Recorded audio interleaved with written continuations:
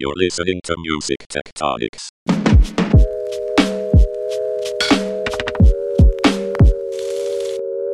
Hey everyone, welcome to Music Tectonics. I'm your irregular guest host, Trista Yeager, strategist at Rock, Paper, Scissors. Today we have a really exciting guest who is both an impressive music executive and a cornerstone of several key music industry communities, Christine Osazuwa. Christine is Global Marketing Director of Data and Insights at Warner Music in London, as well as founder of Measure of Music, an event that explores music and data, among many other things. So Christine, thank you so much for joining me today. Thanks for having me. I'm really excited about this. Awesome. So I always love to find out how people in the music business got obsessed with music because it is rare to find someone who isn't deeply passionate about music in this business. I would love to hear about how you got fascinated with music and what made you decide to pursue a career in the business. Yeah, so I guess when I was a kid, I went to my mom and I said, "Hey, Mom, I want to go to a concert." And her response was, "Why would you want to be in a room full of screaming people?" I didn't see it that way, obviously. I did get to go to the concert, and it was life-changing. I don't know if my mother knew the beast she was unlocking in me when she allowed me to go to that gig. But after that, I was obsessed. Ask? Oh, I'm sorry to interrupt, yeah. Christine. I'd love to know who brought that out. Like, what was the band? Or God, Good artist? Charlotte. Cool. Awesome. Yes. Yeah. So I'm a little pop punk kid. I grew up going to Warped Tour. And that was the first catalyst when I got to go out into the world and see it live. And so from there, I remember I went to a club gig. It's a small cap room. And after the show, there was a band outside and they were passing out flyers for their show. And I think at this point I was maybe 14, 15 years old. I don't think I had a concept of the fact that bands were different sizes. So I figured if I knew a band, then they were famous, and that was about it. And so I was blown away to get to have a conversation with this band, and they were talking to me about their band. And I eventually ended up running their street team, which was really fun and really cool. And that's kind of like how I started getting into music. And then I turned that into a magazine. I had a print magazine about the music industry. By the time I was done, I actually had a staff of 12 people on that magazine, but it was an actual print magazine. This would have been 2005, 2006-ish when I started it. And so this was the age of blogs, but I knew I really wanted something tactile, something that people could hold in their hands. And so that's why I went with the print route, though I did also maintain a website and did social media presence and things like that. So I really just kind of got a crash course in all things music and marketing when I was a kid. And that was my first parlay into the music industry, really. That's really incredible that you took, you really just dived in head first. How did that move from something that you could touch and hold and being on street teams and doing that kind of really grassroots, boots on the ground type promotion? How did you get interested in data and all these intangible yet fascinating insights? Yeah, I know it seems like a stretch, but essentially what happened was that just because I really liked the physical world, the digital world was happening in tandem. So if you remember back in the Stone Age of 2006, MySpace and LiveJournal were both huge platforms. And so what was really unique about those platforms is that you could customize your profiles, as opposed to Facebook or Twitter. And so what I did was I really wanted a cool MySpace page. And so I was like, okay, how do you have a cool MySpace page? And I was like, oh, I've learned to code. All right, I'm 14. I've got free time. And so I learned how to code HTML, CSS, and a bit more so I could have a cool MySpace page. On the bright side, not a lot of people were actually doing that.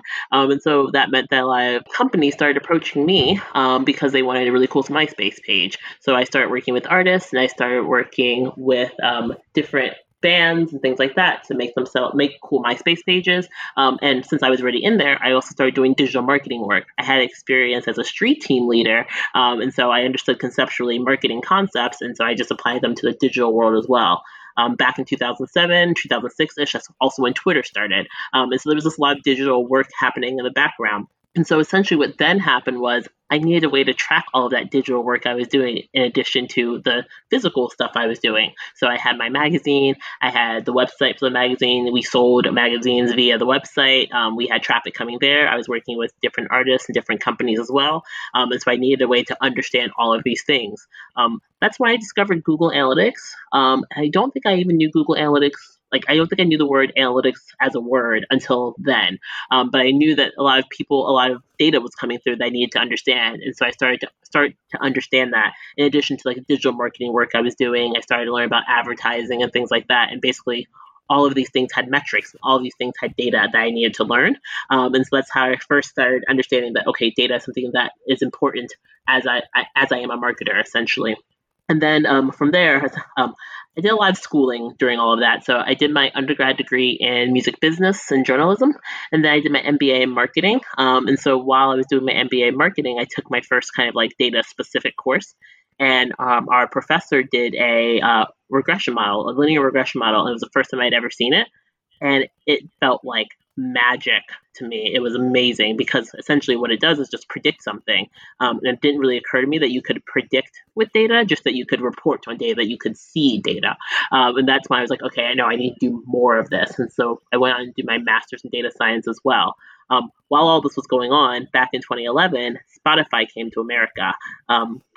I always joke that Spotify was the best thing that happened to me in 2011, and that was also the same year I graduated from university, just for some context. So essentially, I understood that streaming would be big because it was already big in Europe by the time it came to the States. And I was like, okay, streaming is going to be really important. YouTube was going on around this time as well. I was like, okay, all these things are really important, and they're going to have a lot of data associated with them. And so I understood music, I understood in marketing, and I was like, cool, I'm going to need to understand some of this data in order to actually be able to get a job at one of these cool startups, these cool companies.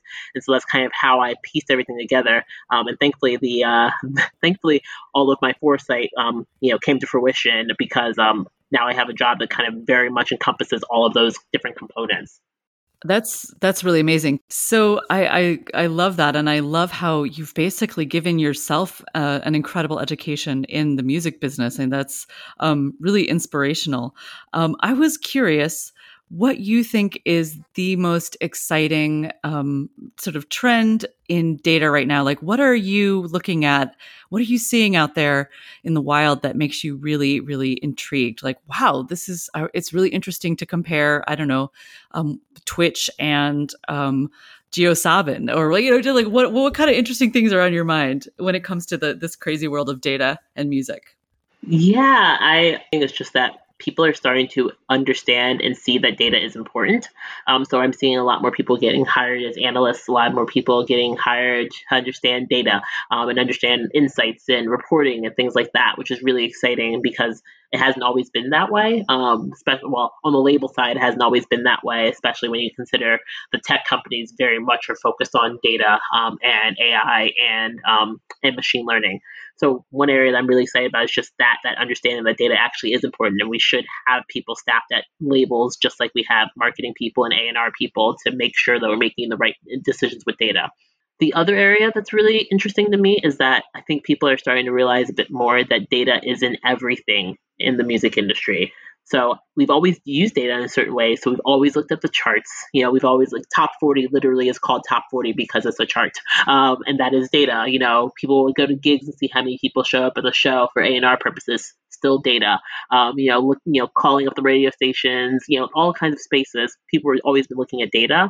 And I think people are starting to come back around and be less intimidated and scared by data when they start understanding that they've always been looking at data. And when the analysts or the insights manager comes in and starts telling them things, it's not to harm them. It's not to undervalue what they do. It's literally to make their lives a little bit easier. So that instead of having to go to 12 different charts to look up something, they've just put all those charts together and told you, what the trend is on those charts and, what to look forward to in the future on those charts and things like that. So that's a space that I'm just super excited about, is people understanding how data is incorporated into various parts of the industry and how it can be used to make everyone's life easier, how it can be used for automation, how it could be used for trend finding, how it can be used to help identify potential artists so that you can still sit down and have those conversations and go to those gigs. basically how data can be used to help people go back to doing the job they want to be doing rather than pulling pieces of reports together, so that the poor coordinator or the poor analyst that's sitting there logging into 10 different websites and writing down numbers can stop doing that and start, learning how the music industry works. And so like, I wish I could tell you like, oh, I'm really excited about NFTs or things like that, but no, I'm just really No, excited that not people NFTs. are passionate about data and like are interested in it and Yeah. see the value, because it hasn't always been that way. And that's an area that I'm really passionate about and fighting for, is that people understand the value of it. That's really exciting, and your passion comes through. It's great. So, as you're looking at whether we're talking operationally or just purely, looking at data itself in the music business, what do you wish we knew more about, or we're looking more closely about when it comes to music data? Are there gaps that you feel should be addressed? What do you wish we knew about the way people listen? I know you can get very, very, very granular on places like Spotify, but are there big blank spots, either on the map or in our capabilities to trace with data, that you are hoping get filled in? Yeah, I think one thing that I always tell people is to, and it sounds really counterintuitive given what I just said, is step away from the data for a moment.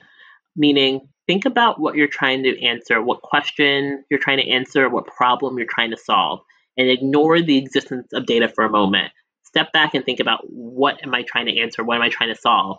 And then we can circle back and talk about what data we have to address that.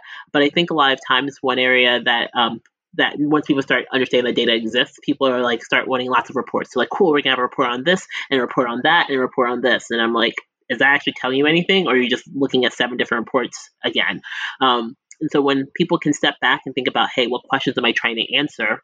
For example, let's say, what markets do I have the most opportunity in as an artist, right? So if you take that as a question and take that as a concept, then you can start thinking, okay, what data is available to me to start to figure that out? For example, it might be, obviously like number of streams I'm getting in different markets, number of listeners, but it also could be, how many mentions in those territories am I getting on Twitter? Or what does my Google Trends numbers look like? Or how much, have I done sync on a big show there recently? Or how many people have said they're interested on, Songkick or things like that. So there's a lot of different ways that you can use. You can take qualitative data and convert it into quantitative data, but you have to start with what you're trying to accomplish and what you're trying to achieve, and not just toss a bunch of metrics at people, because not every metric is going to answer the question. And what you're going to do is just overwhelm people with data, when really like 2 or 3 data points might be exactly what you need to make a decision, rather than 7 or 8 reports that you still have to drill down to and find what the answer you're looking for. That's great. Data for its own sake is less helpful than trying to actually solve the problem and take a step back. That's good advice. Exactly. So I was wondering, there's been some discussion lately just in terms of algorithms and data, issues of bias that come up in data sets and how we use them. And I'm wondering if you feel like these issues are pertinent to the music business, and if so, what should we do to address them, or at least maybe even just to begin to wrap our brains around them? Is there anything like that you see from your perspective? Yeah, I think one thing about algorithm bias and AI bias is part of the reason why people still have their jobs, because very frequently you still need a human to have a look, a human to take a chance, a human to actually do that extra legwork. Like I say, the data is meant to supplement, not to replace. And I say that because data generally, I will say, not all ways in which you might do data science work, for example, but a lot of the ways you do data science work is based on historical performance. And so if things were biased in the past, and you create an algorithm based on the biased data of the past, the only thing you're going to get out of it is biased data in the future. And taking it away from, taking away from music for a moment, let's talk about something different. So like, let's say you looked at, I don't know, who was qualified to buy a house in 1800. The people that were qualified to buy a house in 1800, if you based your data set on just that, unfortunately would leave out a big swath of people that now, for example. And so if you take that and apply it to other spaces, if there were gaps in the market, if there were a type of audience or type of people that were overlooked when it comes to music in the past, and you use all of that as your means for the future, you're going to miss out on people. That's what it comes down to in a lot of different algorithms and a lot of different machine learning methodologies, is that a lot of it is based on historic data. And so it's really important to have that eye, and also the people that are going to take a chance. Because I always say, one thing I think is really important is I work in a major label. And one thing that's really important for me to think about, and I tell people all the time, it's partly our job to create culture, not just follow trends. Meaning, if we go and you're like, cool, what's really hot right now? What's really working right now? You can already be behind. And so really, you're meant to dictate what's hot right now, what's going to work, what's going on.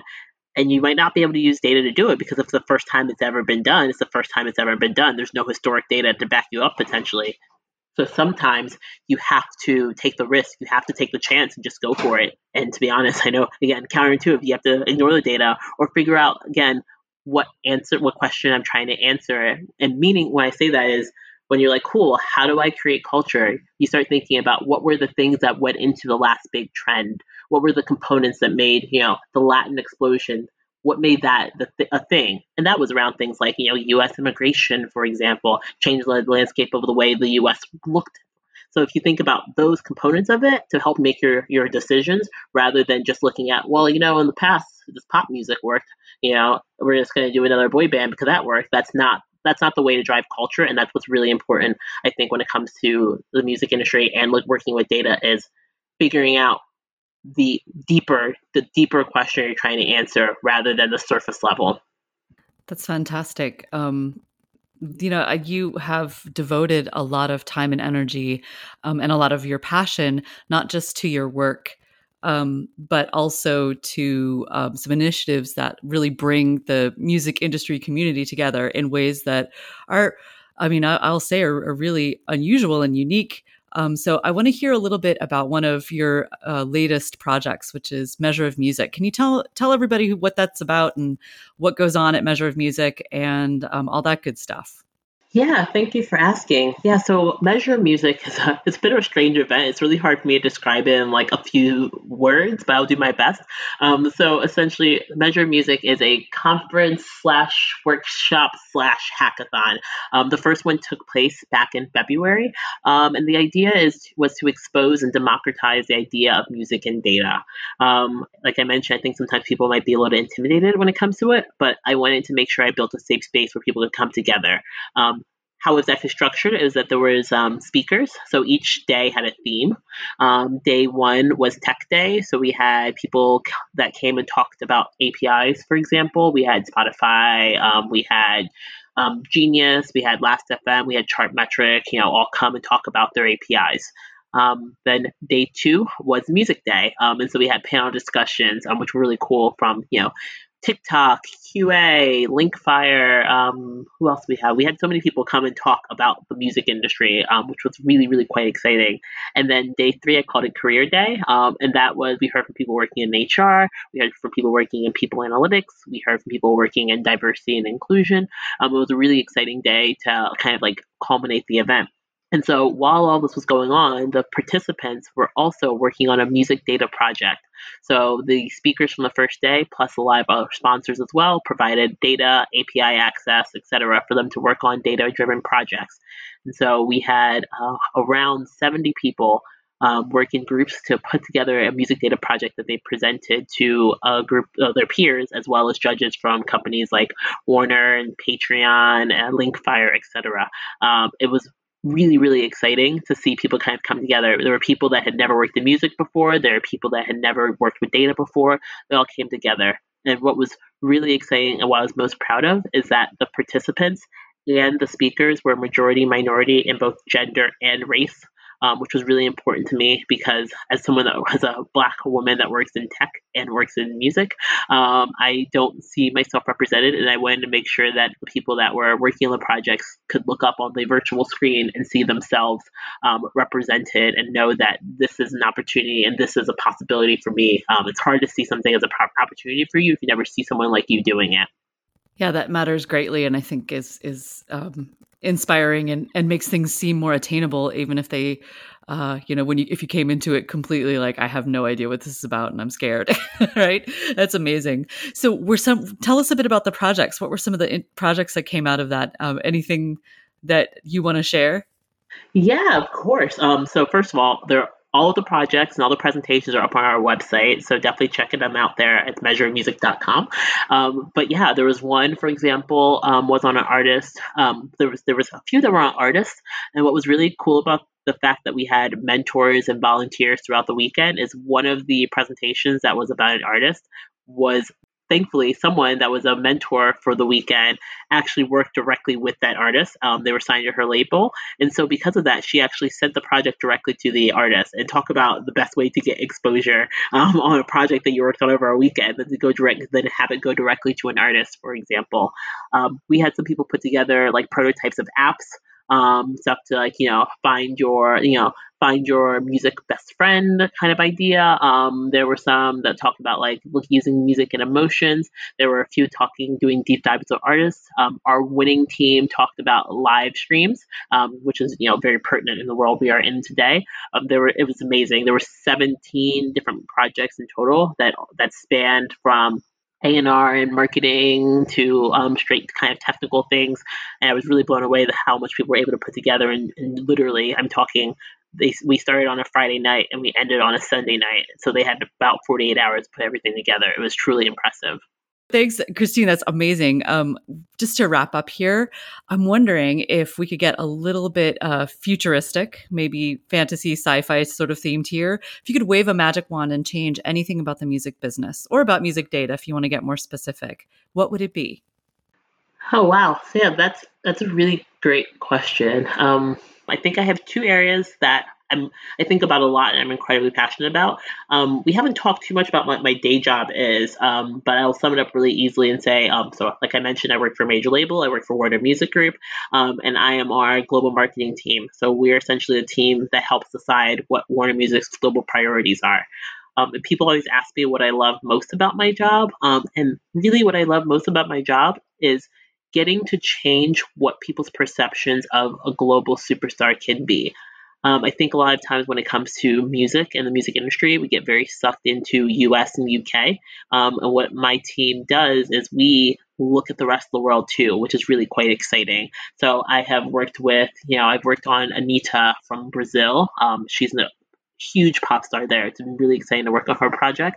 And the only thing that my parents are usually really excited about when I mention is that I worked on the Burna Boy project, and he's a Nigerian artist, for example, and it's really, really exciting to get to say that, we're helping break artists not just from the US and the UK, and don't get me wrong, a lot of my favorite artists are from the US and the UK, but breaking artists in the rest of the world is just so, so fulfilling. And like in the future of the music industry, I want to see just more of that. And the trends show that we're going in that direction anyway, but I definitely want people to embrace and understand that the world is bigger than just the US and the UK. And that's something that I'm hoping we can just see more and more of as we progress. And then the second part that I would love to see is, and don't get me wrong, the people that run the major labels are incredibly talented and absolutely deserve to be where they are. But I would love to see as we progress more and more, I would love to see more label heads and more CEOs that have an understanding of tech. Imagine having a couple of CEOs of major labels that can code. If you think about where we make all of our money from, the Spotifys and the Apples and the YouTubes of the world, if you think about all their CEOs are computer engineers and computer scientists and all kinds of things like that. I'm not saying that you need to be a computer scientist to run a major label, but thinking about how much data and how much analytics and how much insights that I work with, for example, or people like myself are working with, I can definitely see a space there where those type of people can have a seat at the table. Because if we make all of our money from companies that have the inverse ratio that we have for data scientists and data analysts and data insights, I feel like we should have our leadership reflect that a bit more, and I think that'd be a really exciting way to see the future of the music industry.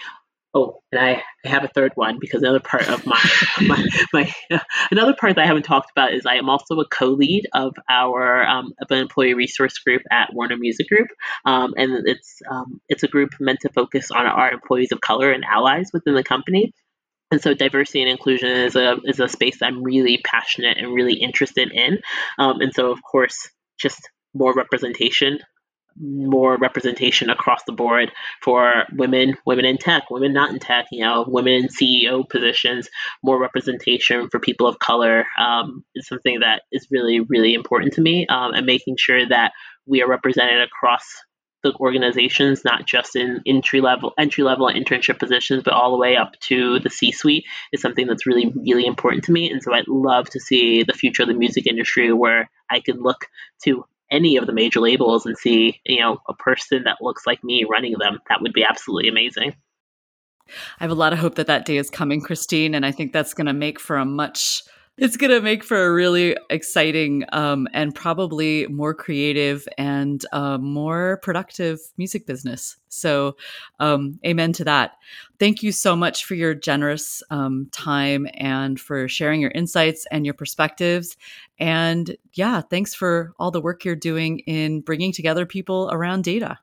Thank you so much for having me. One thing I do want to plug at the end of this year is that the next measure of music is unfortunately not going to be until next year, but I'm really excited about it because it's going to be a hybrid program. So it's going to be online and then also with satellite locations around the world. And so I'm looking for people that want to get involved with that because I imagine it's going to be a logistical nightmare, but it's going to be really fun. So if you want to jump on the bandwagon with me, please feel free to reach out. Great. And we'll add the website. The website's pretty simple. It's measureofmusic, all one word.com. We'll put some stuff in the show notes too for anyone who wants to check that out. But once again, thank you, Christine. And thanks so much for joining us. Thank you so much for having me. I really appreciate it. The annual Music Tectonics Conference is known for bringing together people from across the music tech landscape to share ideas and get business done. In 2021, our unique conference approach invites a global audience to participate in parallel universes, in the metaverse, across the planet, and on a carousel by the sea. Mark your calendar for online events October 25th through October 27th, and in-person events outdoors by the sea in Los Angeles on November 2nd. We're maximizing what virtual events do best with 2 unique platforms. In the morning, we'll bring together dynamic and interactive panels of thought leaders plus our world-famous speed networking, so you can share ideas and build relationships frictionlessly across time zones. In the afternoon, we'll add even more serendipity as we invite you to the metaverse. Join us for that feeling of togetherness as you move your avatar through the crowd at a musical instrument demo, drop into the virtual expo hall, or strike up a chance conversation. Don't just talk about innovation in music, experience it at a conference like no other, Music Tectonics. Learn more and get a special early bird ticket price starting June 1st at musictectonics.com. Thanks for listening to Music Tectonics. If you like what you hear, please hit subscribe on your favorite podcast app. We put out new episodes every week. Want more? Find it at musictectonics.com. You can dig deeper into this episode, learn about our annual conference, get the Music Tectonics app, and sign up for our newsletter. musictectonics.com has it all. Also, look for Music Tectonics on Twitter, Instagram, Facebook, and Clubhouse. And connect with me, Dimitri Vitsa, on LinkedIn. Peace. You're listening to Music Tectonics.